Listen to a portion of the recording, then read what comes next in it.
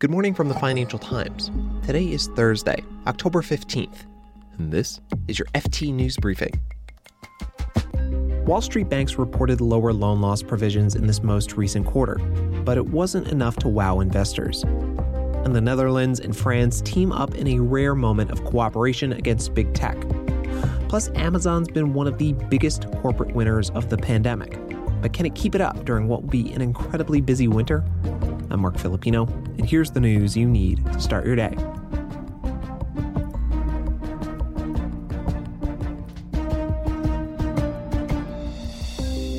As we mentioned a little earlier in the week, bank stocks had been riding high coming into this earnings season.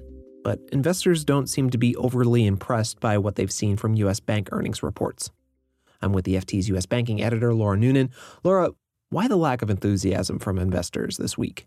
So what we saw this week very generally, if we take the 5 banks that have reported so far, is that loan loss provisions, which is the charges they book every quarter, they came through a whole lot lower than we saw in the second quarter and also a lot lower than people expected, which was good news and which helped earnings a lot. We also saw some very strong performances from the bank's trading businesses because markets were volatile and banks made money. So we saw some big earnings jumps there. So like Goldman Sachs almost doubled its quarterly profits because of this versus a year earlier. Share prices haven't really responded as you might expect them to respond to such significant improvement in financial performance. And that's largely because people are more concerned about the future than they are about the past. So what they're worried about is the underlying profitability of these banks. And that's because interest rates are low. Interest rates on US government debt are actually falling. Banks have a harder time making money in the interest rate environment. So you have these banks which basically are taking in a lot of deposits because while the economy is very challenged, people who still have jobs actually have a lot more cash in their bank accounts than they would typically have. Because rates are so low, those deposits are actually hurting banks because they have to keep them and they're not making much money on them. So people have really looked through the good news and really focused on the fact that the interest rate path is very challenging. And that just raises questions about the underlying profitability.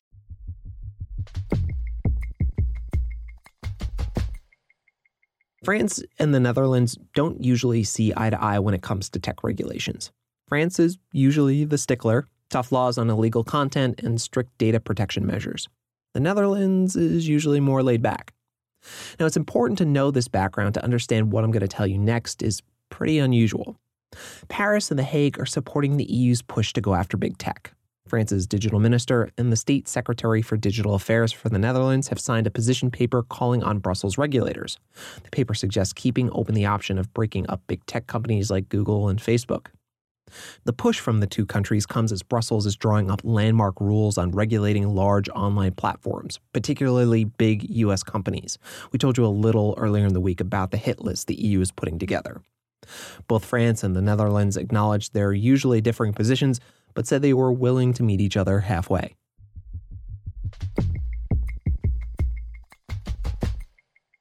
Amazon's annual Prime Day event wrapped up yesterday. It's a 48-hour selling spree, luring Prime members in with deals before the holiday season. Now, the only reason Amazon can pull off a stunt like Prime Day is its logistics strategy. And its logistics is what set it apart from competitors as the pandemic forced people out of bricks and mortar stores and pushed them to online shopping. But can Amazon keep up with the demand? I'm joined by the FT San Francisco correspondent Dave Lee. He covers Amazon. Dave, the ratings agency Moody's called the next few weeks a litmus test for Amazon. Why is that, considering how well it's done lately? Yes, well, I mean, it's going to be just a huge extra volume of deliveries on top of what's already been a hugely stressful year of strain on their logistics system. At the height of the pandemic, Amazon was essentially dealing with almost Black Friday levels every day as people tried to get their essentials. And so now what they're going to be facing is those conditions plus this huge bumper selling day, which analysts think is going to be absolutely more enormous than ever before. So simply a huge amount of packages to get to a great number of people at a time when Amazon's already under great stress. Right. And, you know, Amazon has ramped up already logistically, even before the pandemic. And there are a few ways that Amazon needs to expand, keep expanding to keep up with the demand. Let's start with people. What's it doing in terms of the size of its workforce? Yeah, so Amazon was always planning on expanding rapidly again this year. It had warned investors at the end of last year that this was going to be, a period of investment, so to not expect huge profits to come in from Amazon. People is one of its biggest expenses. Now, over the course of the pandemic, they first announced a hiring spree of 125,000 people. Then it added another 100,000. And what it means is that by the end of this year, they're going to go to just short of 1 million employees. And that doesn't even include your seasonal workers, your temporary workers that may just be in for, the Prime Day period or the Christmas period. Recently, Amazon said that when you tot all those up and you have Whole Foods as well, you're looking at more than 1.3 million people working for Amazon, which is just extraordinary growth and puts it right up competing with Walmart, which is the country's biggest employer.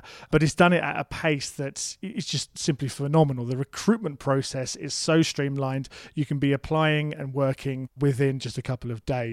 I mean, 1.3 million people is an astounding number. I mean, you're based in San Francisco. That's more than the population of San Francisco. It's like Amazon has its own little ecosystem. And we talk about supply chain reliability. And one of the things I was shocked to see is that Amazon has kind of its own fleet of airplanes, of trucks.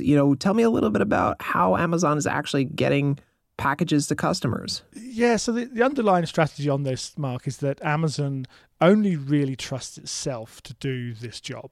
And so, that effort's involved buying up more fulfillment centers space. It's also included launching this network of delivery stations. So these are kind of smaller facilities that are closer to communities where third-party companies do the driving for them, and they go to the delivery station, pick up the packages and bring them to the nearby towns and cities. And they've also got this airline, which has grown as well. There are now just under 60 flights that are controlled by Amazon doing just Amazon packages. And the benefit Amazon has over the likes of FedEx and UPS is that Amazon uses these planes to predict where goods need to be as opposed to reacting to orders. So it moves stock around to make sure that when someone clicks on to buy something, they can get it within a day, 2 days at most. And that is what analysts say is giving Amazon the advantage here with its cargo airline, because it doesn't have to run to a set schedule. It just moves when the products need to be moved. Can Amazon actually keep up with the demand that it's probably going to see this winter? Well, the timing of Prime Day helps with that, because typically Prime Day is in July, but by moving Prime Day back, partly out of necessity because of COVID, but also because of this delivery bottleneck they're going to have, they essentially give themselves an extra 6 weeks to handle Christmas. Their hope is by moving that forward, they give themselves more time to spread that Christmas load over a much longer period than before. But still, I think Amazon would never admit this publicly, but I think they're quite nervously watching to see if their infrastructure can hold up at a time of just incredible, unprecedented demand, not just for them, but other e-commerce players who are also using some of these third-party services as well. Dave Lee is our San Francisco correspondent. He covers Amazon. Thanks, Dave. Thanks, Mark.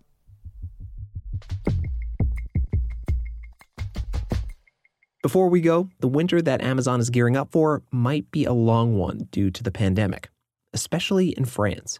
President Emmanuel Macron announced on Wednesday that Paris and 8 other French cities will have an overnight lockdown starting on Saturday.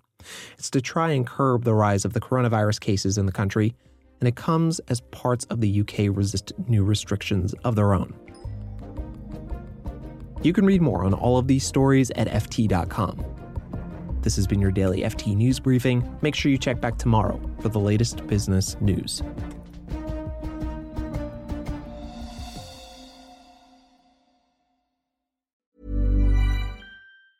Hi, this is Matt and Sean from Two Black Guys with Good Credit. If you own or operate a business, whether it's a local operation or a global corporation, partnering with Bank of America could be your smartest move. By teaming with Bank of America, you'll enjoy exclusive digital tools, award-winning insights, and business solutions so powerful you'll make every move matter. Position your business to capitalize on opportunity in a moment's notice. Visit bankofamerica.com/banking for business to learn more. What would you like the power to do? Bank of America, N.A., copyright 2024. Save big money when you start your next project today at Menards. Convert your current recessed lighting with energy-saving LED downlights from Fight Electric. They're bright and install easily in just minutes. They also go from regular lighting to nightlight mode with just a simple flip of a switch. Save big on all Fight lighting products now at Menards. Shop our lighting options today in store and on Menards.com. Save big money at Menards.